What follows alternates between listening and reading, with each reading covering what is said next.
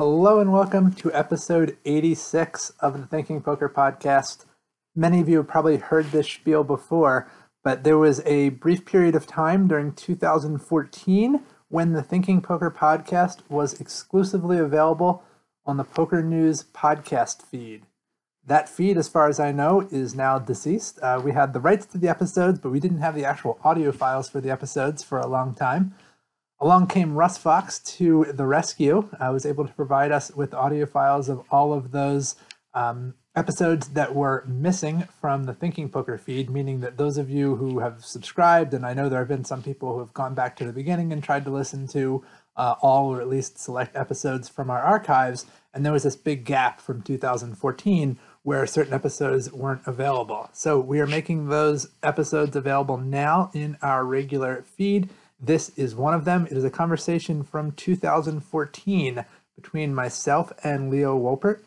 Like episode 85, it was recorded in person in Las Vegas. During this episode was recorded during day 6 of the main event. Neither Leo and I were playing, but both Leo and I had made day 6 of the main event before, and so we were talking about those experiences and just how the 2014 event had gone for us. I tell you all this so that you understand why we're jumping from episode 309 to episode 86, and also so you keep in mind that anything that we talk about during the show as like coming up soon or having happened recently was coming up soon or had happened recently in 2014, so don't get excited. I'm going to do my best to scrub the ads from the actual episode. Apologies if I miss one. While we're on the subject, have you signed up for Tournament Poker Edge yet? That's the place to hear me talk about loads of poker strategy. You can hear me talk about poker strategy in 2014. You can hear me talk about poker strategy in 2019. I've been making videos for them for quite some time. They've got a huge archive of videos from myself and many others, and you'll get access to all of that for as little as $25 a month at www.tournamentpokeredge.com. The other place to get Thinking Poker Strategy is at www.nitcast.com. That's NITCAST.com. That's where Nate and I make available some premium podcasts, all strategy episodes that we've done. Most recently, the Weekend Warrior podcast, which is geared towards serious recreational, no-limit cash players, primarily people playing in live 1-3 and 2-5 games. We've got advice on how to make the most of your limited play and study time, plus loads of hand history review from hands that Nate and I actually played. You can hear us talk through poker strategy in 2019 and insight specifically how it applies for the serious recreational player, people who are not in a position to be grinding Pio Solver for hours a day, but do want to apply some insights from cutting edge poker strategy to their game. That is available at nitcast.com. Enjoy the show.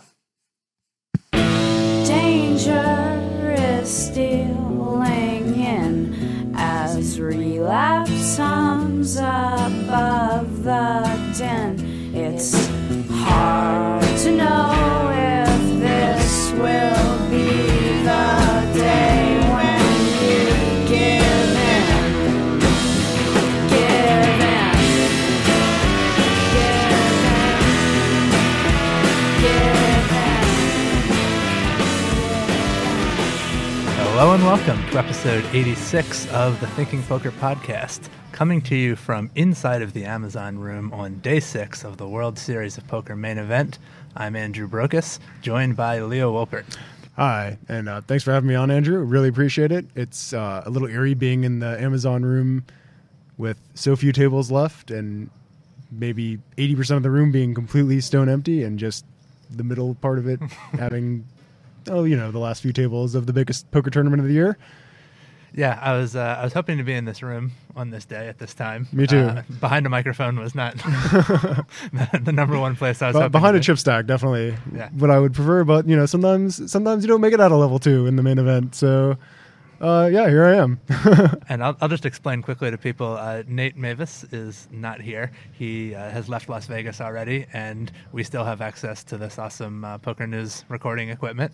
And so I figured, well, let's find someone else I have some good chemistry with and get on the microphone. And Absolutely. Leo, willing to come through on short notice. Thank you, sir. You're most welcome, and I'm thrilled to be using a professional setup. I feel like I'm living the dream of being in a radio studio. I grew up listening to talk radio, just I wouldn't say obsessively, but spending far too many hours in a day listening to people yak and laugh on the radio. So honestly, it's almost like living the dream. Talking into a big boy microphone instead of a little bitty headpiece microphone that I hook into my laptop and gets garbled through Skype and blah blah blah. Yeah. I'm sure my ramblings will be crystal clear. Now, we have both been here, day 6 of the main event. For you, it was 2012. That's correct.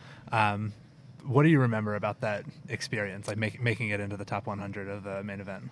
Well, what I really remember is just playing pretty calmly throughout all of days 1 through 4. I mean, I lost a third of my stack in the first orbit of that tournament, and somehow just ran it back up. Right. Ran super pure for the first 4 days, and then day 5 just ran out of steam halfway through.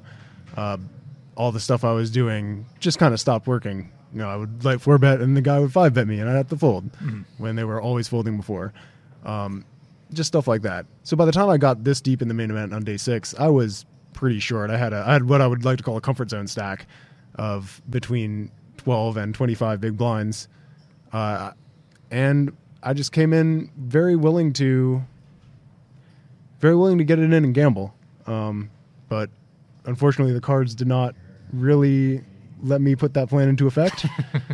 I did get lucky once and sucked out on Roland Israelishvili, and that got on TV. And so one TV moment is getting ace-queen suited in against ace-king and sucking out on day 6 of the main. Yeah, I remember because I think I flew out of Las Vegas that day. So I came by in the morning and was sweating you a bit. And Right. then I got on an airplane and I flew. So I didn't have like access to Twitter updates. This is like anyway. Pre ubiquitous Wi-Fi on planes, which, by the way, I can never bring myself to use that. I was about to say, Nitcast moment right here. It probably was available, and I just didn't pay for it. Now, I mean, $10 for 2 hours of Wi-Fi, that's pretty much unusably slow. No, thank you. Yeah. I'd rather play a slot machine. There, I said it. So I landed, and the first thing I did was like pull up Twitter and see how Leo's doing. So I'm kind of looking at things like I'm looking at my Twitter feed and going through an order like how your tournament has gone. So I see like Leo doubles up, and I'm like, oh great. And then literally like 4 minutes before I landed, Leo's like busted out of 50. Yeah, it was a fun summer though, because I mean we had Ben Yu sweating. He went to Kinko's and printed up a giant picture of my head that he put on a stick, which was entertaining. Not at all distracting. I mean that actually sincerely. Even if I sounded sarcastic, it really wasn't. That's cool. And also people because are like pulling for you like that. yeah, it's a way bigger benefit than a distraction, because just having the knowledge that people are in your corner and are really pulling for you to succeed, it helps me play better for sure. Well, and things go so slow on that day too. I mean, I remember, one of the times that I made day 6, Nice brag, subtle. my girlfriend was out here with me, and I mean, it really can be Oh like man, day 6 of the main event and a girlfriend. It's like Bragg City over here. from the time that you fold to the time that you're ready to play another hand. Like it can really be 10 minutes. Absolutely, everyone is going into the tank. And actually, on day 5 of the main event, when I went deep, I was at the same table as Greg Merson, who of course won 8 eventually. I was there when he got crippled with pair and flush draw versus set, and I gave him his first double up. He should really, thank me, maybe send me a card one of these days. And he called one of the best spike clocks I've ever seen. I don't even know if I've told this story before. I'm curious to hear. But there's this French guy who was just tanking on every single pre-flop decision, taking a solid, 45 seconds to a minute just to fold, whatever he has under the gun. It's like, come on, buddy. You can look at your cards and make a decision. Is it in the, top 11% of your range or whatever? Right. No, it's not. It's just fold already. And he was doing this habitually over and over again. And finally, Greggy just like snaps. And not snaps in like a ridiculous psycho way. But he's had enough. He's just over this guy. And the action gets to this guy pre-flop. He's like under the gun too. Greggy snap calls clock. And I was like, God, I'm so glad somebody finally had the balls to do this to this guy and just not like put him in his place, but tell him to hurry the fuck up. Like, how can you take so long for all these decisions? And I'd like to think that justice was done when he eventually won that tournament, just because of that spike clock. Yeah, well, And also because he played amazing. I called it. Actually, I didn't call it clock. But I had a guy who was doing that on like day 3. He was already. I mean, you could just tell he was there. I think on my blog I nicknamed him Bubba because I didn't know his real name, but he looked like a Bubba. But Is he wearing overalls? I don't know if he had overalls. He did have like a big floppy fisherman's hat, and Sure wasn't so Nate? does Nate Mavis. This guy probably had 200 pounds on Nate Mavis. But you know, you could tell, and to some extent, like, you know, I obviously I'm being a little rude, I guess, right now. But I mean, you want recreational players. I want to have a good time in this tournament. I want them to also, and you know, you pay your money to some extent. You get to play the way that you want to. But like literally every single pre-flop decision, he's look at his card, slowly look left, slowly look right, look at his cards again, deep breath, another 10 seconds, fold. And he's folding everything. Absolutely. You know, we're not that close. We're still like, you know, a day from the money. It's not like he's just going to fold into the money. And so I was trying to think of, like, how can I get this guy to actually speed up? Because if you just say something to him, you know, most people just get, like, spiteful and bitter Right. and do it more just to irritate you or whatever. So I was like, well, maybe I'll try to catch him during break and just talk to him one-on-one and not in front of, like, a whole table full of people, so I won't be, like, calling him out in public. Then he was, like, coming back from the break, and I was like, I cannot take another 2 hours of this. Oh, yeah. Well, I think why I thought Greggy's decision was so great is because I think this guy was a pro, and he was Right. just... If you're a pro, you should not be taking a minute for every single pre-flop decision when you're folding heaps. Right. I mean, even if he was like on the bubble with a tiny stack and was stalling into the money, at least I'll respect that as a strategic decision. But just doing it for the sake of doing it, I can't stand it. Yeah, and a pro might be more embarrassed into, like, not doing that anymore. Yeah, he did stop, Yeah. too, so it had its intended effect. Because I said something to this guy. I was like, you know, sir, I would never call the clock on you if you had a big decision or something. But, you know, when you don't have a tough decision, if you could play a little more quickly, I think probably the whole table would appreciate it. And really, like, I think I tried to be nice about it. I tried to be as nice as I could be. And he, like, looked at, he hadn't said anything, like, the whole day since he'd been there. He, like, looked at me and looked back and, like, didn't say anything. And then, like, about a minute later, he's like, do you realize what a douchebag it makes you look like to ask me? Holy shit, wow. And then, like, So I guess he's tanking on every decision. He's tanking with his comebacks. He's tanking with his poker decisions. Yeah, this guy maybe just really likes to be deliberate, maybe. Thankfully, a few other people at the table kind of stepped in at that point and were like, I don't think that was a douchey thing. I would also appreciate if you would play faster. Like, and he got a little better after that. But, yeah, he did call me a douchebag. Oh. Can't win them all, but I feel like you did win the moral victory and the poker victory too. Yeah. So anyway, day 6. I guess it sounds like you weren't really that nervous coming into it because you didn't feel like you were going to have a lot of tough decisions. You're going to be short stacked and. No, it was definitely one of those situations where I've been playing tournament poker for a while and I feel pretty comfortable with those stack sizes, and then I'm not going to really do anything too ridiculous or make any sort of super ridiculous mistake. Mm-hmm. So the hope was just to spin it up, and almost did, but then didn't. Did you start fantasizing about, like, oh, who are the people I would bring out here if I make the November 9? What kind of T-shirt am I going to make? That sort of stuff. Oh no, I do that fantasizing even before the main event starts. So by the time I actually play, that's all out of my system.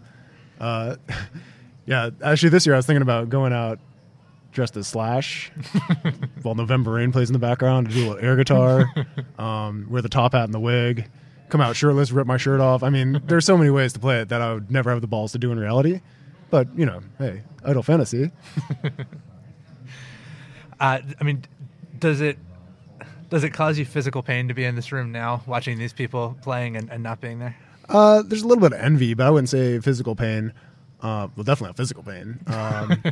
It's not like maybe if I like stepped on a nail or something on the way in here, stepped on one of those like loose staples that are probably all around here as the Amazon and Brasilia and all these other rooms slowly get deconstructed into their. Yeah, it's weird. I mean, you talk about seeing the Amazon room half empty, but seeing the like completely empty Brasilia room with just like garbage on the floor and no tables. It's or just anything. walking by there's just garbage on the floor and no tables, and they still have the banners up though, Yeah. which is kind of weird. You could imagine them having some, I don't know, I almost said like a quinceañera, but I feel like this is not like the. This is not the place to have a quinceañera. It's more like a business convention. But imagining like a group of businessmen hanging around the Brasilia room and just seeing these banners with pictures of random people and being like, who are these people? What is this poker thing? Why don't they dress better if they're world champions? Exactly. But yeah, definitely envy is the strongest emotion I get when it approaches these days of the main event, and I'm still not in. This year it doesn't bother me so much because I was like not even close. But I mean, like years when I've gone somewhat deep, like the last thing that I want is to then be around.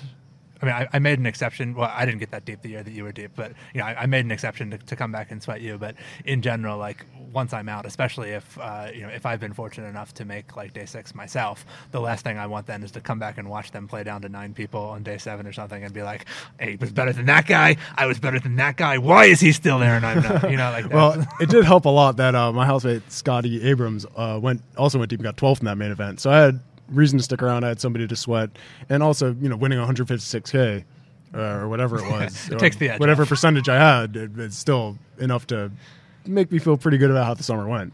Yeah. And that. But that's the thing. I don't know. I felt good about that 2 or 3 days afterwards. Like, because I mean, really, what happens is you make $300,000 or $400,000 on day 5 in equity, and then you lose $200,000 or $300,000 on equity on day 6 when you go out. So it doesn't. I mean, you get that big check, but it doesn't immediately feel like I won a bunch of money, or it didn't for me anyway. I felt like I lost a bunch of money today. I won even more yesterday, which was great, but I lost a bunch of money today, and I didn't get to where where my hopes were set. Oh yeah, I almost never really think about my equity in the tournament until I feel like it's going to have a really material effect on my decisions. Yeah. Like if it's the final table and their payout jumps every spot, or even if it's the final 2 tables and their payout jumps coming up frequently, then I'll think about the equity. But even when there were 50 people left, I was not thinking about the swings in my equity at all. Yeah, I'm not saying I was thinking about it in those terms, but I imagine a lot of people are listening to this and being like, "What would you be disappointed about? You just won, $150,000." And I'm kind of saying that's not exactly what happened. Like, you actually lost a lot of money on the day that you go out. You usually actually lost a lot of money, and you won a lot of money on your previous days. But I mean, you can imagine that you also feel the pain of the equity that you lost, and not only the joy of the cash that you won. Oh, definitely. I feel like I would feel that way if I felt like I'd played worse. If I felt like I had made a bunch of blunders and really cost myself the equity, then I would probably feel that pain a lot more. In a wound, buddy. But man, if when I just lose a flip or just don't get the cards or don't get the spots, I think I'm a little better at shrugging that off, and especially that summer because I had been coming off from a pretty big hiatus in poker. I had taken the bar exam. I was considering just getting a real job and just playing poker very, very rarely, and then to have that score was such a buoying feeling, even if it wasn't the 8 point whatever million that up top. Right. Just having a score got it. there. It's like I can still play. I can still make decisions with these people and find their leaks and hopefully keep them from finding mine. Well, and then you ended up working, I guess, on a team that Jason Somerville put together to coach November Niner. The final table. Yeah. Still probably available on YouTube. Those videos are very, very well produced. And I mean, there's a lot of effort put into making those. The production team, if only I could remember the company. I mean, it really actually opened my eyes to what could be done with web broadcasting and at least in terms of poker. Yeah, Jason Somerville seems to have a good sense of how to do that sort of stuff. Oh, absolutely. He's, it's his passion. So you guys were working with Russell Thomas? Absolutely. Yeah. What? I assume you were chosen. Well, I guess Jason was chosen because he was also deep that year. Obviously, right. I think he was actually at a table with Russ on day 5 or 6. And then, I mean, I assume he also chose you in part because you guys are friends, and in part because you had gone deep that year and presumably had played with some of the people, including Greg Merson, who Yep. made the final table. I think it's probably more of the former, just because hopefully I don't want to put words in his mouth, but hopefully at the time and maybe even afterwards, he felt that I could contribute, at least in terms of poker knowledge, poker tactics, poker strategy, and be kind of a decent stand-in for practice games. And not because I'd be playing great, but because I'd be trying to emulate the styles that I would anticipate some of these other players had. And yeah, what really struck me about that experience was, first of all, how good Russell was already at poker. Like, you expect when you hear somebody is coming in as just coming off a career as an actuary and making the main event final table, you think, okay, this is a guy who got lucky, who, is just, kind of like a fish in a heater. And that is absolutely not Russell Thomas. He's an amazing poker player. And that's really probably the biggest surprise, is just how patient he was in the simulations and how just good he was at those fundamental skills, that, like hand reading for one, and just explaining his thought process. He's just so good at those things that make a good poker player. What did it feel like for you to be part of that final table experience? Well, I mean, I felt like honored, for one, just that someone thinks enough of me to want you to coach them for the biggest poker game exactly of their life. Want me to help out with this this giant tournament. And also it was just a great experience because a lot of the people I was coaching with I either knew from before and was friends with from before or became friends with. And it just having a good time along with helping somebody prepare to increase their equity in this gigantic tournament. So it's a great combo. I imagine you benefited a lot from the experience with your own game, getting to play with a lot of other definitely, players and talk over strategy with them and that kind of stuff. Absolutely. There's some really eye-opening experiences. Matt Berkey was another person there who, he just thinks very outside the box in terms of poker. And that very, very much opened my eyes to things I would never have thought of, just because sometimes you play poker for years and you kind of begin to think things in a rote, ossified manner. Yeah. And just being around somebody who will say, okay, I'm going to open limp here, and here's why, when you would never have an open limping range. Just hearing that and hearing that thought process and hearing how it affects his decisions later on in the hand was very, very insightful. Were there things that you felt like you needed to take into account because it was the main event and final table?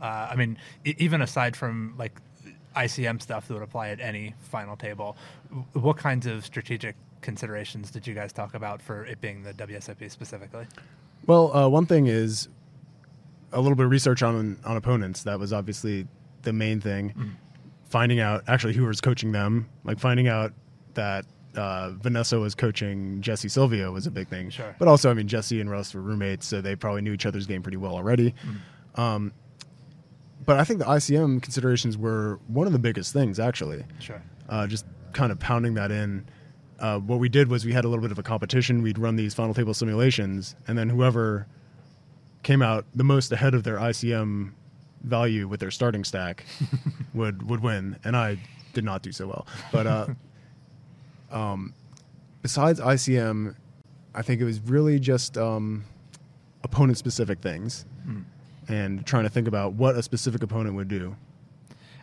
What are your sources of information on that, aside from obviously hands that make it onto the WSOP broadcast, but like how else do you learn information about the opponents? I guess Poker News is one. Poker News is a pretty big resource in that regard. Try to get people's like online screen names and finding their online screen names, and that's good because all of us combined in that group had played a pretty significant number of online tournaments. We had some put your own pretty big database together at that point. Yeah, exactly. Yeah, it really is remarkable how much preparation can be done for this. I'm always kind of blown away. Like I was, I think maybe on past shows that we've had you on, we talked a little bit about debate, which, I was involved in competitive debate in like high school and college, and the amount of effort that goes into winning the college debate championship, and there's no cash prize directly associated with that. There's a trophy, and I mean, obviously it looks very good on a law school resume or whatever, but there's not $8 million on the line for winning that, but there are the teams of 100 plus people essentially working together on this, and they've got some of their junior debaters sitting in other rounds, essentially scouting potential opponents and keeping track of what arguments they've made. They've got teams of researchers prepared to research arguments that have come up in these rounds that they've scouted. It's a big production, and I mean, obviously you guys had this. I think it might be the production that Jason put together for Russell seems to me like the biggest.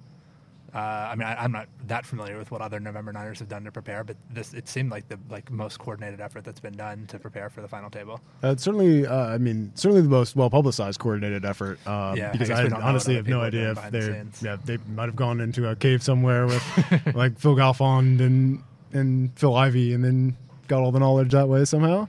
But even before the final table, I mean, seems like not everyone is even Googling their opponent, like getting their like day 4 table draw and Googling their opponents. I mean, that's gotten a little bit more frequent in recent years, but I'm still kind of surprised by the amount of preparation that people could do and don't.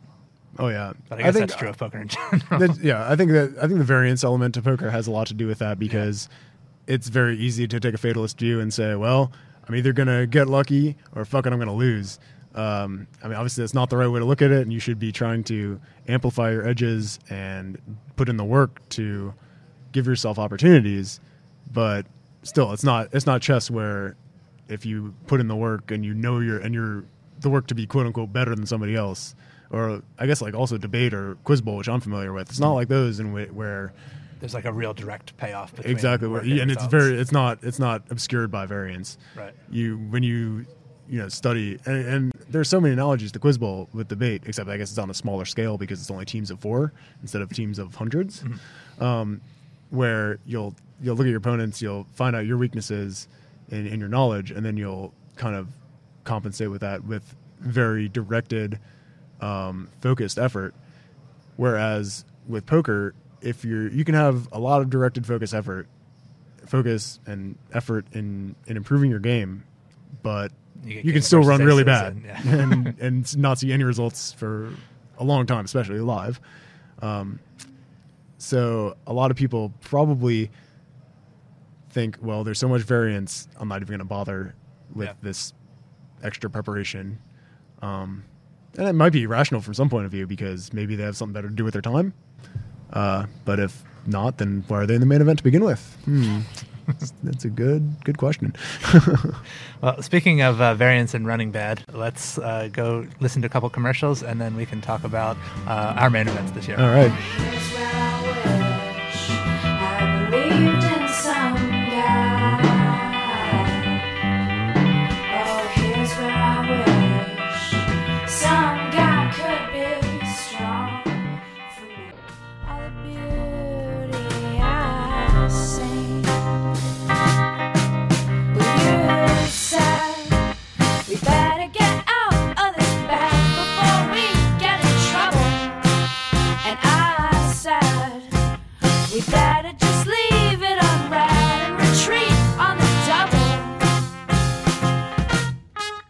So I'm actually not 100% sure, although I think I might have picked up from hearing you talk about it. How far did you make it in the 2014 main event? In the 2014 main event, I lasted about halfway through level 2. So that is on 3 hours. I think it was a new record. I know I've busted on day 1 before, but I think I'd always made the antes, which I didn't do this year. And it was some running bad and maybe some not playing so great. Lost a third of my stack, kings and aces, where I mean I could have lost all of it. Yeah. But maybe you could have lost less. Then got in a spot where I had 2 overs and a flush draw. Was up against an overpair, didn't hit my 12-outer. Mm-hmm. And it's another spot where, well, maybe this is a spot where in the main event specifically, I could just, flat with my good draws and not try to, push them off better ace highs and whatnot, blah, blah, blah. And yeah, instead, I guess I could fault myself for taking a 45-55 early in the main event and not winning. Mm-hmm. And so that got me down to about 20 bigs. Comfort zone. Comfort zone. And Robert Mizraki opened the hijack, and I looked down at the big blind of ace-5 suited. In she goes. Yeah. He tank calls it off with the king-queen, and I lose. So there you have it. Barons. Yep. I'll if you don't mind, I'll run my bust out hand past you. Let's hear it. I my day one, well, even my day two, really mostly just card dead. Like not a lot of strong starting hands. Had to fold some strong starting hands when I did make them. So came into day two with like 15K. Waffled around a little bit between 15 and 20 and was kind of at my high water mark when this came up. And I'll say my day two table, by the way, was pretty good. Not people making like huge blatant mistakes, but I also think there was only one other pro at the table, and he was on my immediate right. There's actually a chance you know him, Danny Wong. Danny Wong. I've heard. I don't know him personally, but I've heard the name, and he's a guy who's had a lot of success. He seemed to be playing pretty well. He went deep in the main, in 2012, right? I think he made the final 2 tables, I want to say. Speaking of not doing my research. But yeah, I definitely thought he was playing pretty well. So I mean, he was the toughest spot at the table. Thankfully, he was on my immediate right. And some people's reaction to this hand has been, well, you have position on this guy 8 times out of 9. Just don't get involved with him the one time that you don't. So I'll be curious to hear your thoughts on that as well. Okay. But this is the very last hand before the first break. So there's that dynamic there. The action folds to him on the button. And the player in the big blind, I would say, is the weakest player at the table. At least a little bit. Like I've seen him cold call raises with like King 7 suited, Queen 4 suited. So I'm probably going to call pretty wide out of his big blind, but also probably not going to play very well after the flop, including like giving up way too easily to flop C bets. So first question is, what would you expect Danny's opening range to be on the button? Gigantic. Yeah, that was my assumption as well. I would not be surprised to see him opening as wide as like, I don't know, 7-3 off. It's probably an open. 6 deuce off. He's probably opening it. I don't know. I just, given your description of the big blind as pretty weak, it's hard to fathom him folding much on the button. That was my. I was like, I think any 2 is very plausible here, or damn near any 2 anyway. Was my thinking. Even just anticipating like if it folds to him on the button, I think he's going to be really wide. And he should be. I mean. So the blind's 255 with a 50 ante. He opens to 1100, which has been his normal open size. And I have Jack 9 suited in the small blind. I have 20K. He has like 35K. I think big blind covers both of us. So you started the hand with like 40 bigs. Yep. About. I mean, I can't fault either option that involves you putting more money in the pot. No, I did. I think folding is pretty disastrously nitty. Let's see. I probably end up flatting here, especially because if the big blind is one of those guys who is either weak and just playing face up post flop, or not playing well in multi-way pots post flop, or if he's just going to fold immediately, that's fine too. And now I get to play a pretty controlled pot almost, albeit out of position, with a hand that plays well, a hand that you can check raise a lot of flops with, a hand where you can check raise and then go and then barrel off with if you need to. You'll often your semi bluffs will have heaps of equity. But on the other hand, 3-betting against such a ridiculously wide range is going to win you the pot so often that I think it might just be the better play. If he's literally opening any 2, and you have 40 bigs. If you 3-bet on the biggish side, maybe a little over 3x or something, he's going to be hard-pressed to continue with some massive chunk of his range. So overall, I think it's close. Overall, I think if I'm playing my absolute best, I'll probably 3-bet it. But there's also the quote-unquote main event considerations where it's the allegedly softest tournament of the year. Right. The allegedly best structured tournament of the year. Your tournament life means, I guess, more in this one. And so you want to be playing a smaller pot. So if you want to, I really can't fault you for flatting or for 3-betting. And I'm not 100% sure that flatting is the more conservative route. Because flatting means you go to a flop versus if you 3-bet and he just folds a lot. That's true. there's something to be said for that as well. The one comment that Nate made, and it's too bad he's not here to discuss the hand on air, but I want to bring him here in spirit because I thought this was a great line from him. All right, well let's break out the Ouija board and the crystal ball. Channel the spirit of Nate. We were talking about the pluses and minuses of calling, and I said, well, calling, it kind of gives the big blind a chance to make a lot of profitable calls with hands that have good equity against Jack 9 suited that he would clearly be folding if he had a cold 3-bet in front of him. I guess 3-bets are always cold, but he's getting them 3-bet. But anyway, if he's got a 3-bet in front of him, he's probably folding a lot of hands that he's going to call with. And Nate said, but if he's not a good player, he's probably going to turn a lot of plus EV calls into negative EV calls. That's a really good point. It might be plus EV in the hands of you or somebody who has an idea of what to do in these multi-way pots, but against somebody who might just be playing absurdly fit or fold, for example, who's never going to put you in a difficult spot. You might want him to put in his 1,100 more. Yeah, or his 600 more, right? 600 more. Yeah, 11 I was thinking you open at 2,100. This is why I need to write this down. Anyway.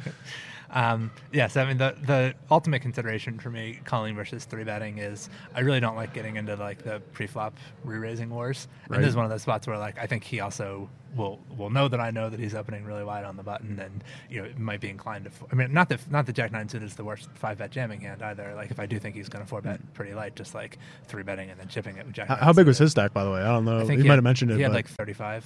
30, oh 35. Yeah. Well, I think that's a stack where he's a little less likely to go for get into some sort of super aggro preflop shenanigans. Mm-hmm. If he had 80K or something, yeah, where he just might say I'm going to pile in this guy's face because it's only 15% of my stack. That's probably different, but yeah, I think he's probably folding. I would think with this stack size, he'd be a little more inclined to fold immediately to a lot of 3-bets. Yeah, that's certainly a strong argument for 3-betting. But in any event, I called, and the big blind called as well as anticipated. All right. So I'm holding the Jack 9 of clubs. We've got 3750 in the pot, and we see a 10 of clubs, 5 of diamonds, deuce of clubs flop. So I've got you got 3 to a straight flush here. Right. 3 to a straight 4 flush. 4 to a flush. Overcard to the board. 9 quite possibly live even if someone did pair the board. Okay, and you have like 19K back at this point? Correct. And there's 45. 3.7 in the pot, okay. 3.7 in the pot, right. So I guess we're looking at a stack to pot ratio of about 5 to 6. I actually let out here, which I'm curious your thoughts on that versus checking. I mean, I think my default is to check raise here, but I have really very little in the way of proving whether or not it's right. One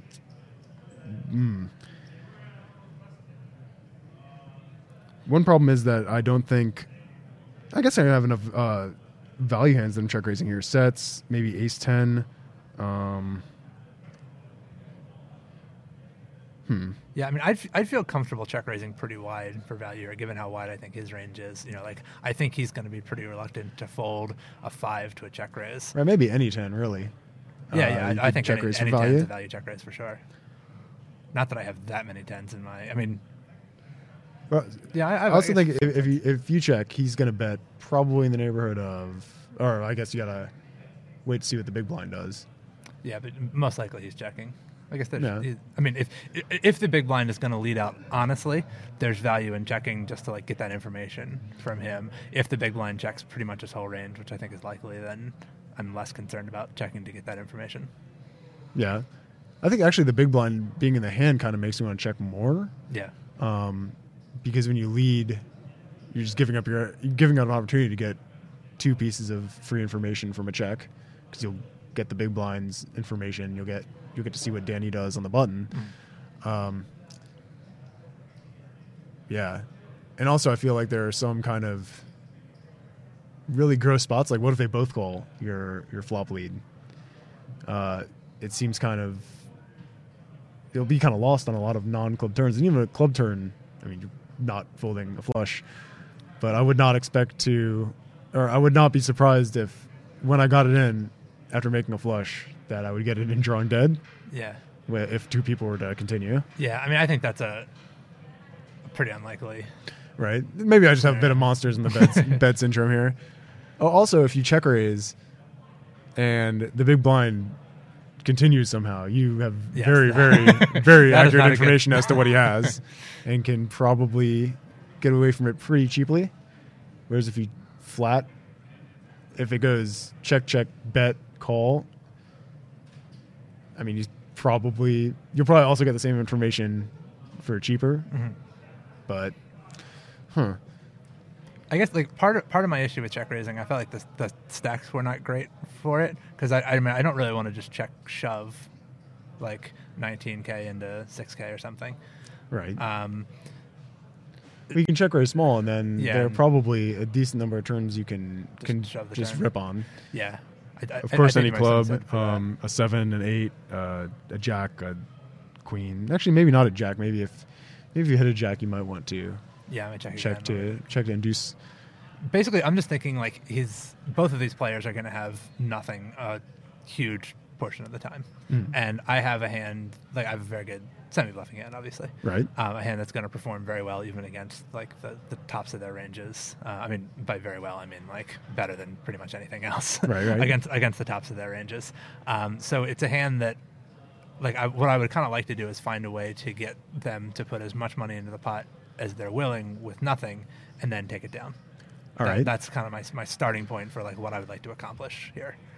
I think it's going to be tough to get the big blind to put money into the pot with nothing, just because he's a very straightforward kind of player. Right. The only quote unquote nothing you could really have that you continue with is worse flush draws, which pretty unlikely.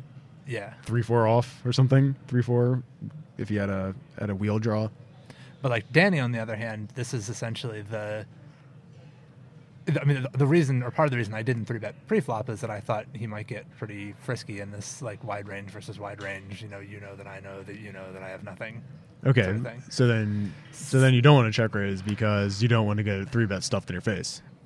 Well, no, I'm Or- actually would be okay with him. Like, I mean, obviously, it'd be ideal if he would like 3-bet fold the flop, Right. which I think would be the most like if he did choose. I just thought he might be more likely to just bluff raise a lead than to like bluff 3-bet versus check raise. He may float a check raise kind of wide, and that like there would be That's not some exactly upset. great for you. If I'm planning on just like shoving any turn, then that's fine. Like, Well, certainly if you're only planning on, it might even be good, even if you're only planning on shoving the turns that improve your equity, like right. the non-ace, non-low card, non-club, etc. Yeah. So I mean, there's something to be said for inducing floats, but I did kind of like structuring it in a way that enabled me to just put the last bet in and get him to make, because if he does raise a lead, he's going to, I think, put in more than he would if he just c-bets and then folds to a check raise. That makes sense. I mean, I guess there could also be something to be said for like check calling the flop and then bluffing the river if he checks behind the turn, or check shoving over a turn bet or something like that. But I kind of want to, it seemed to me I should be thinking in terms of how to get him to put as much weak money into the pot as possible. Not Right. so much be concerned about like how do I avoid stacking off if he does have a huge hand, how do I extract value from like lower flush draw, like mostly just thinking about how do I get the maximum amount of bluff money from him into the pot. Okay. I can see where you're going with that, but I'm not sure leading is the best way to do that because I'm not sure people are so willing to raise. Like, what do you expect him to raise with here when you lead into two people? Even if ranges are wide, do you really think he's just going to go for it with, say, I don't know, ace 9 off and just be like, well, this guy could be weak, so I'm going to raise fold here. I think when somebody who's a confident player leads into two people, it looks pretty strong, and it looks like at worst a draw that he's looking to rip and get the last bet in. So, I mean, do you think this is a pretty good spot? Like, let's say that I had Jack 9 hearts here instead, where I just have Jack high and like a backdoor straight draw. It seems to me if the big blind's going to play really straightforwardly and the button is going to assume that a lead is really strong, this would be a pretty good spot to just bet 1800 with like anything I had that with the flop. Yeah, with the caveat that even if you look strong, it might not prevent him from calling. Right. Is the problem with doing it with the Jack 9 of hearts as opposed to the Jack 9 of clubs. At least, when you do it in two people and you just get the call, you still have your equity. Yeah. But by that rationale, I do think that if he really does believe that it's so strong that he's actually going to overfold, then sure, lead Jack 9, lead Jack 8, like lead any of these just bare 3 straights with one over. Yeah. Because I was just kind of thinking, like, well, if it's such a good spot for me to bet out with nothing, then, and his range is really that wide. Like, he's, okay, so he'll defend, he'll probably call me with something like 30% of the deck, just like anything that has a piece of the board or 2 overcards. And then, is he really just, like, never going to have a bluff raising range? So, I mean, I don't know. That was my thinking on leading out anyway. Is that like I can get light calls and probably some late raises as well, and there aren't really that many hands he can raise looking to get it in. Okay, and so your plan, I'd imagine, is to just keep betting. On most turns if he calls, because I think either that or check raise. Honestly, I think you're a lot more likely to get calls in this flop from all but the premiums and from maybe the occasional unsemi bluff or ambitious semi bluff, let's call it, and then the better flush draws and stuff. Yes, I think like leading and then check shoving a lot of turns has potential as well if he is going to call the flop really light, and then that he may both bluff and also bet fold some pairs on the turn. Yeah, I could buy that. So that's what I was going for anyway with the lead. So I led 1800, big blind folded. Danny raises to 4500 on the button. I ended up just shipping it for like 19. That part I think is pretty unbalanced in that like I'm not going to ship a set there. Right. I mean, there could be an argument for like calling and check shoving the turn or something, but I think that if so, a lot of this comes back to the question of whether he's actually going to bluff raise the flop. But that is pretty much the crux of this. Is if he's bluff raising wide, then it's probably fine to be so imbalanced. But I agree, it is very imbalanced to bet 3-bet here, because it just seems like maybe ace 10 you're doing that with. Maybe you never have 2 pair, and I just rarely think you have sets. Though if you're going to bet 3-bet this hand, I mean probably deuces is a hand you might want to consider balancing that with. But yeah, I guess kind of where I'm going is I don't know that the shove really needs to be balanced in the sense that I'm not like, cause I do think it's true that he's not raising in like a depolarized way. I mean, I think when he raises, he has hands that are happy to call a shove, and he has hands that are happy to fold to a shove, and he's not going to raise with like 5-6 to see where he's at, and then consider when I shove, be like, oh, I wonder if he has a draw, right? So it's sort of like is he going to hear me with like king high or ace high because he's like, oh, I was raising as a bluff, but when he shoves he can only have a combo draw, so I can call him with ace high. I don't think that's going to happen. True. So that was like the main reason I wasn't concerned about, like at that point I feel like I can basically turn my cards over and shove, and there's not a whole, or all but turn them over, and there's not a whole lot he can do about it because it just depends on like how strong his raising range was in the first place. But if he raises a bluff, he can't suddenly turn that into a calling hand, I don't think. That's a good point. So yeah, I mean that part I was less concerned about. I think you're right. It's certainly an open question, and you're not the first to question just how wide he actually would be raising. Well, to be fair, I mean, when people go over and listen to this and hear my stuttering and rambling, they might realize that maybe I'm not checking in this spot because it's something that I've thought through, or maybe it's just something that's kind of an intuition play, where I just really feel like. Almost like the stereotypical draw advice where, oh, this guy drew 2 and I'm drawing 3, so therefore I should check to him because he's going to auto bet it. I feel a little somewhat similar in these types of situations, even if it's not actually true. So yeah, he had the 10-5 offsuit. So I think we're on the right track in terms of his opening range. That's when he's not folding. Any hands worth discussing from your main event, or you want to get on to Venetian hands? From my main event, definitely not really. The hand I had a bit of a doubt about was, and I don't really remember the exact run out, so actually maybe I do if I just take a couple seconds. Okay, actually I do. So some guy who seems like an amateur opens 250 in level 1 at 5100. JC Alvarado, who's very, very good live pro, former online pro, current online pro. He lives in Mexico. He can play on PokerStars every single day. He's sponsored by PokerStars, isn't he? Used to be. Okay. He 3-bets in the cutoff to 700. I have kings in the small blind. I decided to cold call because I feel like if I 4-bet, he's not folding, and I'm just going to put myself in a pretty disgusting spot. Yeah, it's just like obvious you have a big pair, and yeah, this way at least you draw the weaker player into the pot. exactly. Yeah. And of course, the weaker player snap folds. So we're heads up to a pot that has 1800. 1700, I think, something like that. Flop is Jack 8-3 with 2 clubs. I don't have the king of clubs. I check. He bets, I believe, 900. I call. Turns another 3, pairing the bottom card on the board. I check. He bets 2200, and I call again. River is deuce of diamonds, so complete utter brick. Check again, and he bets 8K, which is a slight overbet. And I mean, against somebody who I felt like was a stone amateur or somebody who's just always heavy here, I might find a fold. But against somebody like JC who, well, maybe he's not 3-betting very often in the main event and therefore is more weighted toward aces exactly. Yeah. I still feel like he can have enough of a balanced range with his overbets to make a crying call here. The bet sizing is so... You do block ace king, which is kind of significant. True. You don't block ace queen. But I also figured he could occasionally get there with some club draws that are now kind of obliged to bluff.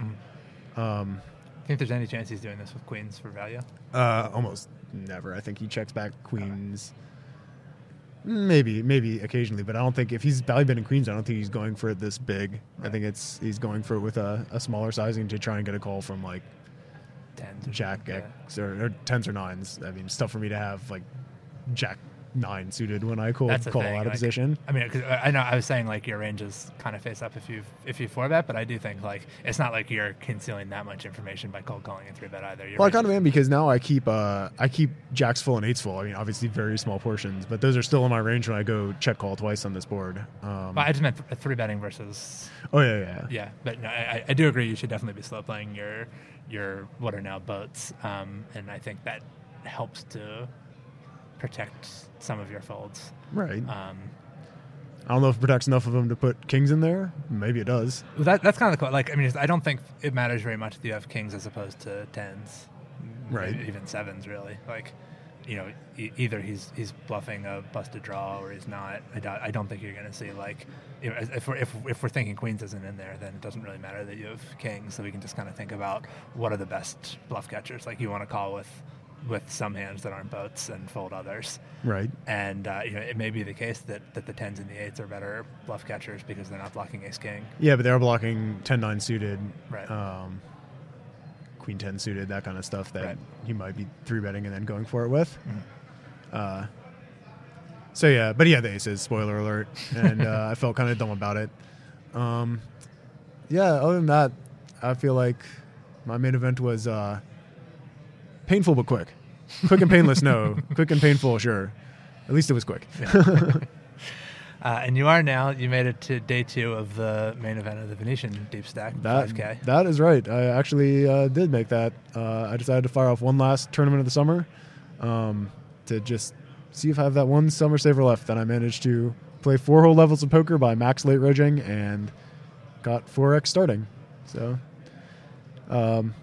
could try and look up a couple, or at least one hand I played from there, which at least had an interesting river decision, even if the other streets were not so good. I've taken to the habit of writing these down on my phone, along with how many hands I actually play, just to gauge like how fast the dealer is. How loose am I actually playing? Yeah. And I'm not playing that loose, apparently. Maybe even boarding on nitty. And, of course, as soon as I say that, we play a hand involving me having the 8 and 6 of clubs. it folds around to the small blind, and this is at 150, 325. It's pretty early. I just doubled up the old-fashioned way by getting it in aces versus ace-king and holding. Skill game. Total skill. And so I have my opponent covered. He probably has 32K at this point from 25K starting. I have about 50. So about 100-something big blinds. And I won't say his name, but I will tell you he's a Blade regular, like very good. I have nothing but respect for his game. And his name is Alliterative. Very alliterative. He opens the small blind to 900. I call the big blind. A flop is 9-6-4 rainbow. And by the way, I have 8-6 of clubs. And there is a club on board. I just don't remember whether it was the 9 or the 4. So you got middle pair and a couple of Middle backdoor pair, draws. some backdoors. He bets 1450. I put in the call. Yeah. Way too far up there in my range to even consider folding. No, folding's out of the question, and I think any kind of like thin value / protection raise, maybe if you didn't have all the back doors, but the fact that there's so many good turn cards for you, I really see no reason for you to raise the flop at all. Oh yeah, I completely agree. I'm glad we have a nice standard hand so far. So the turn is the ace of spades putting out a backdoor spade draw. My opponent checks, and I decide to check it back. Yeah, I think the check is a little fishy. Not fishy in the sense of a bad play, but just it's a pretty decent card for him to barrel. Right. So why isn't he? Exactly. Yeah. When he does check there, I'd be a little concerned. I think you have enough. I might still bet like the very bottom of my range that benefits from him folding. Like, in this case, any hand that he folds is going to be a hand that you're probably doing pretty well against anyway. Right. So I'd be less inclined to bet for protection because I don't think he's going to be over folding in this spot. Definitely not. I feel like he's never folding a 9. He's obviously never folding an ace. Yeah. He might not want to fold pocket 7s or 8s. And granted, his range is pretty wide here, like very wide, obviously opening from the small blind. But that plays against me a little bit in that now he has every ace X. He has plenty of 9X. And even the hands that he might fold that you'd most like him to fold, like king queen or two overcard sorts of hands, I think those might be among the hands that he's most likely to barrel. Right. Like besides draws, those are the hands that have the best equity against your calling range. So I think there are some turns where he might be check folding those a little bit more often. This is one where I think that they may not even be in his checking range. So yeah, I like checking back here. Okay, I'm glad we agree here. So the river is the 6 of hearts, diamonds. I don't know. It was a red 6. Okay. So flush miss, and I have trips. And now my opponent, he bets. What did he bet? 2,600 into a pot of 2,900 plus 1,800 plus the antes, which is something 5K, like a little over. So he's betting about half. About half pot. Yeah. And so my decision obviously is to make the hero check back, by which I mean hero non-raise. Right. Just call or put in a raise and hope he doesn't 3-bet it in my grill. And I actually debated for a while, and well, first I want to hear your thoughts before you hear what I did.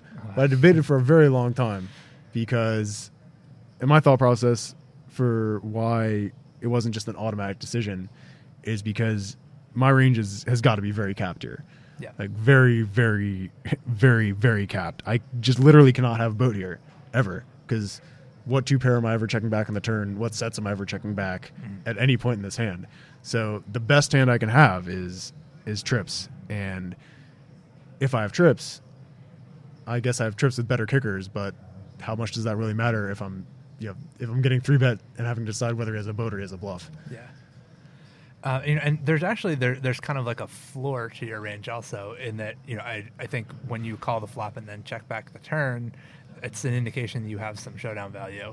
I guess I wouldn't say that you could never do that without showdown value, but I think the number of hands you have, like the number of candidates you have for bluff raising the river, considering that like calling the river with a small pair, like let's say that you have just paired 4 with the bottom card on the board. So Okay. if you just pair the 4, it's not that you have to turn that into a bluff and raise the river. Like you could consider just calling the river, I think. So I think this is, it's difficult for you to have a wide value raising range on the river because it's difficult for you to have a bluff raising range on the river.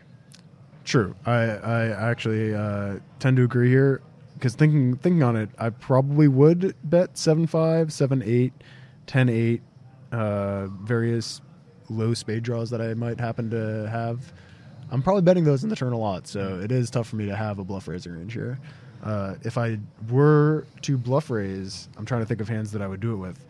I mean, maybe turning 4 into a bluff is the most readily available way for me to have beef up my river bluff raising range. Haven't gotten to the river this way. And I mean, there may be some people listening to this who are like, "You have trips in a blind battle. What are you being such a pussy about?" Right. And I think that, believe me, I was thinking the same thing to myself on this river decision.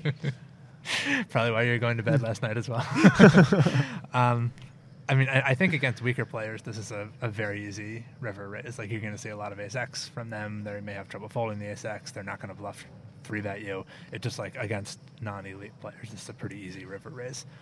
Against really elite players, like these considerations we're talking about come into play. Like, even though you're pretty sure you have the best hand, that doesn't necessarily mean you can raise for value because A, he has to find a justification to call you with worse, right. And B, he has to. Some portion of his range is going to jam on you, right? And that's going to suck. And some of it's going to be boats, and some of it's going to be stuff that he happens to turn into a bluff. If you're in his shoes, what hands would you be turning into a bluff here? I mean, would you be turning, I don't know, 10-9 into a bluff? Would you consider? Are you assuming he couldn't just be bluffing right now? Like, couldn't he? Oh yeah, I guess you could just have like missed spades or 10-8 or whatever. Yeah, I feel like he probably has enough non-pair hands in his betting range that he doesn't need to draw pairs to jam with. Right, but I mean, I would think that. Well, I think you might want to do it with some blockers to boats. But if I can't have a boat anyway, what does it matter? And if he's perceptive enough to know that I really can't have boats in my range, it really doesn't matter if he has blockers to boats because what's he blocking? Nothing. Yeah. I mean, I don't know if if it's worth considering like raise calling here. I did consider raise. Actually, I did consider raise calling, just because against like a weaker player. Actually, I would consider raise folding. Right. But against somebody as good as this opponent, I would say, raise and then side call because he just knows I'm so capped. And he just has the experience and the results and the confidence to just go for it probably. Yeah, but that's pretty dicey too because he's also going to shove out better hands. Or right, most exactly. Better hands anyway. Just because he's a good player doesn't mean he doesn't get good hands. Right. So yeah, I mean, I think I've pretty well talked myself into a call. Okay, well, here's where we differ because I eventually talked myself into a raise to 6,600. What do you think about that sizing? I think it's a little on the smallish side. It's not even a full 3x.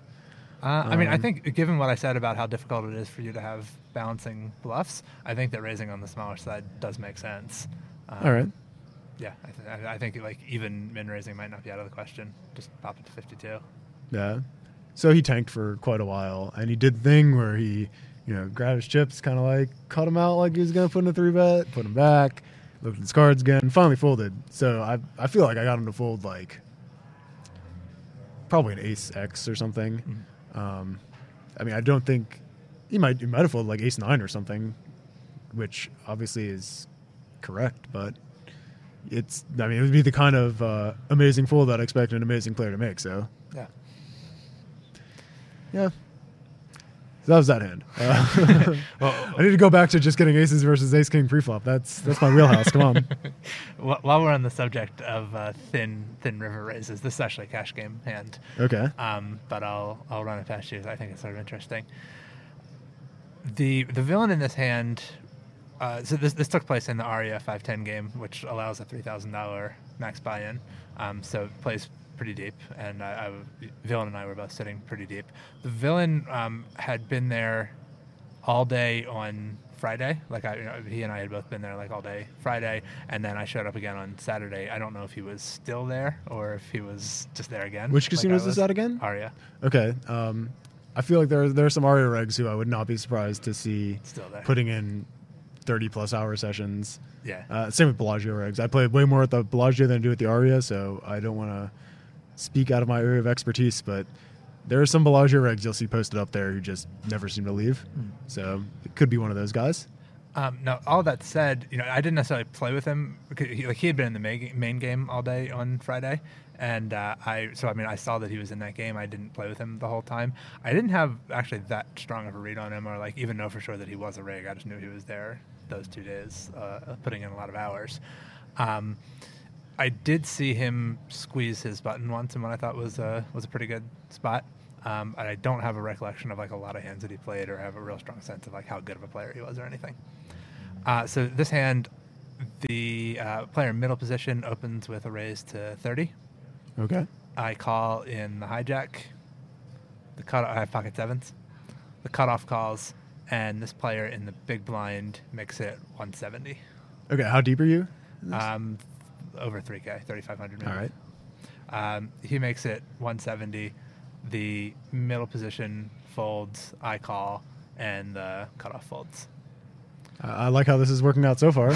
Let's just play a big 3-bet pot super deep with position and a pocket pair. I like it. What would you think of his squeezing range there? I mean, I know a lot depends on who the middle position player was, but You said it was from the big blind? yeah, he squeezed from the big blind. I would expect it to be fairly... I was going to say polarized, but I could imagine people doing it a little more depolarized, having like suited broadways here.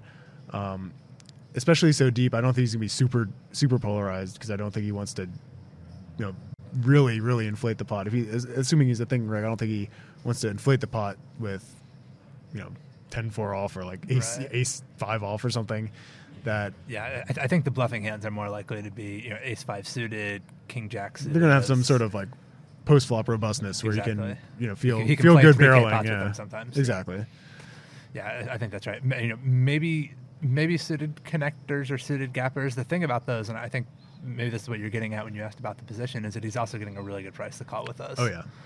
So some people, even if those are hands that he might squeeze from the small blind, he may choose just to call and close the action with a hand like 10-8 suited rather than... Absolutely. I mean, a lot of live players just think and maybe rightfully so, to think it'd be a big tragedy to reopen the action, Right. and let you 4-bet, or let the opener 4-bet, or let somebody 4-bet, and then prevent him from seeing a flop with something that can flop a big deceptive hand. Yeah. So yeah, that was kind of my thinking on his range as well. Like, not necessarily super nutted, but the kinds of non-nut hands are more likely to be hands that can make strong pots Strong that are worth semi-bluffing playing hands, 350 big blind pots with sometimes, whether semi-bluffing or making nutted hands. Yep. But, so he makes it 170. I call, the other two fold, and we've got about 400 in the pot. Flop is Jack 7 deuce with Nice. 2 diamonds. I'm liking this. Yeah, so far so good. Yeah. He bets 170 again. Okay. Well, I mean, my first instinct is to raise it up, because it's something I'm probably going to want to do with a lot of my draws. And if I'm going to want to do it with my draws to eventually pair them off, I'm going to have to balance that out with these value hands. And there's nothing that excludes him from having an overpair. Yeah. Or a hand that he's going to continue with and be very happy to put in more money with. So I'm very, very willing to oblige him and pop it up here and play a big pot with my middle set. I tend not to raise draws here because there are so few hands I can raise for value. Like, it's really only sets. I'm not going to have Jack 7 or 7 deuce. So I tend to just that's fine, only but call this flop. Okay, but maybe you can just do it by restricting the number of draws that you actually raise. Yeah. Maybe to just was it the Jack and 7 of diamonds out there? Or could you have had don't a possible remember. 4 to a straight flush? But yeah, I just kind of want to get a lot of money in the pot right now. Yeah. Just because, make the pot big now to make it tougher for him to fold out hands that you're crushing later. Yeah, so I guess that there's kind of an argument. Like, it's not like you have to raise all of your draws here. You can just kind of pick the best draws Right. to balance out the sets. And you're not raising that often, but when you do have some mix of sets and draws. Right. I mean, you don't have to always raise the ace high flush draw here, but I think I might, just because if you think his range is really depolarized, you could get it in against one of the many. Like, if you have, I don't know, ace 3 here, ace 3 of diamonds. Right. That leaves, plenty of king X, king queen, king 10, king 9 suited maybe. Maybe even 10-9 suited Right. if he does choose to 3-bet that. Those gut shots plus flush draws. Yeah. Yeah, I definitely think you can find a way to raise this. Yeah. So I flatted with my set. That puts now like $750 in the pot. Okay. Turn is an 8 that puts up a second flush draw. So the board now is Jack 8, 7 deuce with 2 flush draws possible. Okay. He checks, and at this point I got kind of a physical tell, like he was planning on folding to a bet. I couldn't tell you what exactly it was, but something about the way he checked it felt to me like he was planning on folding to a bet. And at the very least, I think he's unlikely to call. He's unlikely to call 2 bets. No, it's all. Sorry, it's just a little awkward because they announced the main event bust out, and I actually know the person who busted out, so got to put in my applause for him. Gabe Paul, congratulations. Gabe Paul. Yeah, I mean, I think this is a really bad run out for his given what we've said about his 3-betting range when he doesn't bet the turn, which I would expect him to do if he has a draw himself. Like if he has either he flopped a diamond draw or if he has if he turned the other flush draw, I would expect him to bet that because I don't think he has a lot of those middle. I don't think he has a lot of straights or 2 pairs or sets in his range. Jack's being the one possible exception to that, although he might choose to bet that as well. And also, I'm obviously not trying to build a pot against a set of jacks. Don't want to build a pot with one out. That's some pro advice right there. If you have one out, you might want to keep the pot small. But like I think the lower set, like I think pocket eights, he's probably not squeezing. I think he'd be way more likely to just call that out of the big blind. Agreed. So I think the same goes for deuces. I think he's actually pretty capped in this spot, and it's a spot where I think it would be a very good spot for me to just go barrel on him. Right. Because he's just in a pretty nasty spot at this point. But I didn't especially want to just get him to fold immediately with his 2 overs, probably. Yeah, and I thought also because it's like if you don't have that kind of tight, it's not even really a read, but guess on his preflop range, it's not a board where a lot of people would check back a set because it seems like a really scary board. Like there's all these draws out there. I'm not worried about him having a gut shot. I'm not worried about him having even a flush draw. I think he's usually betting. So I thought it might be pretty deceptive to check back a set in a spot where I didn't think I was that likely to get 2 straights out of him. Right. I mean, there are some gross river cards. You really don't want to see a diamond. You really don't want to see the 9 or the 10 that puts the 4 straight out there, though, given his range. It's not so much that I'm worried about him having those, but it does make it hard for me to get value. It's definitely going to prevent you from getting paid off by his 1 pair hands or his over, or I would say 2 pair hands, but probably not that many out there. It seems like a spot to make a tricky turn check back. It's like almost like the opposite principle of the hand I was talking about, in that now you're checking with an uncapped range, right? Which against the right player might induce him to check rip the river or just was a big 3-bet part the of river my or hope. something like that. Yeah, is that I'm if he's really a savvy hand reader, which I might be giving him too much credit. This is all just based on like seeing him 2 days in a row. Well, he's put in 30 hours of live poker. I mean, how could he not be a psychic? But and also to like a diamond may not be that bad because I probably am betting a lot of my diamond draws on the turn. So I mean I can check back like pair plus diamond draw maybe, but even that is like I think like 5-6 of diamonds still a pretty good hand to bet on the turn, even if I do have a pair. Oh yeah, I think that's one where I would want to have it in my barrel range. So like I'm really not checking back that many diamonds on the turn. So if he's really savvy, he may try to bluff me on the river. He may make some thin calls on the river. Like I'm still thinking I think I may actually have a better chance of getting 2 bets into the pot by raising a river bet than by betting turn, betting river.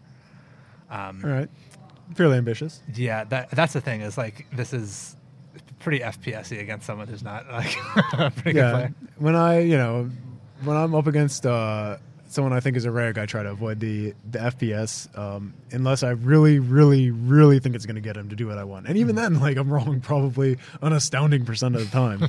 So kind of defaulting to almost like defensive poker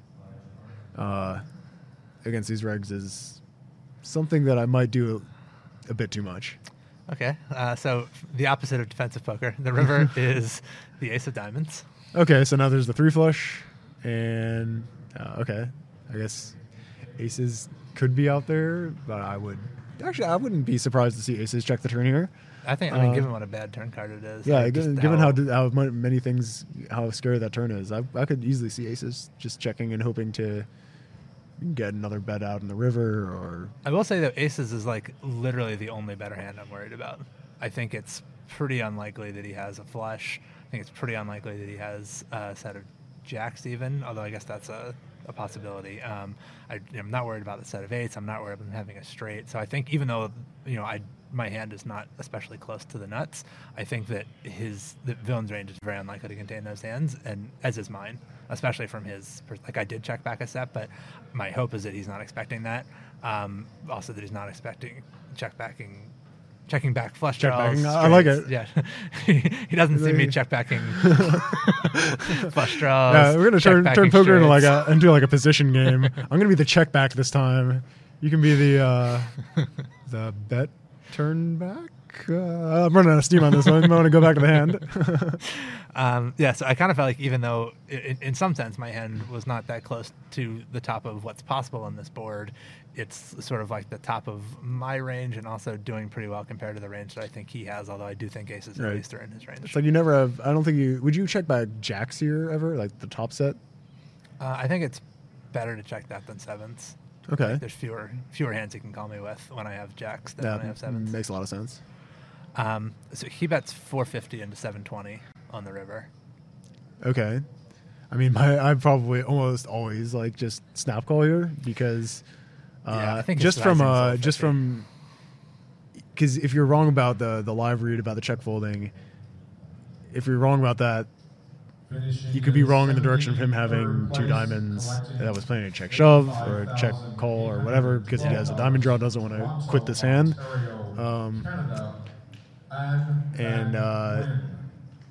But I mean, I probably just call.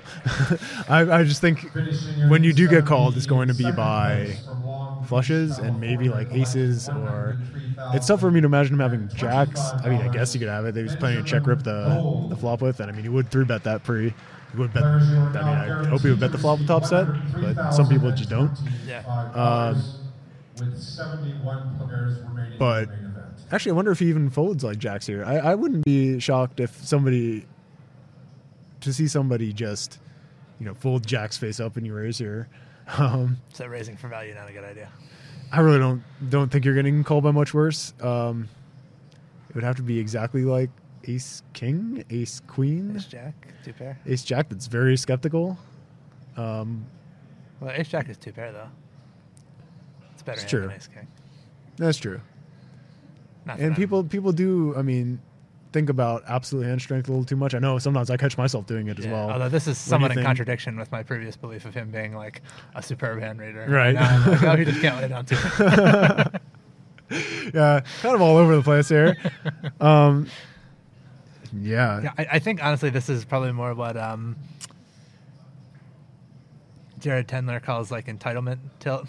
Where Okay. I was like, I've been playing for a long time and waiting to make a strong hand. I finally make a strong hand. I've been thinking that I'm going to get a river raise in, and I just feel like I'm entitled to that river raise. Yeah, no matter how disgusting the river was, I'm raising even if it's like the third or fourth worst river in the deck to see, gotta get that extra bet in.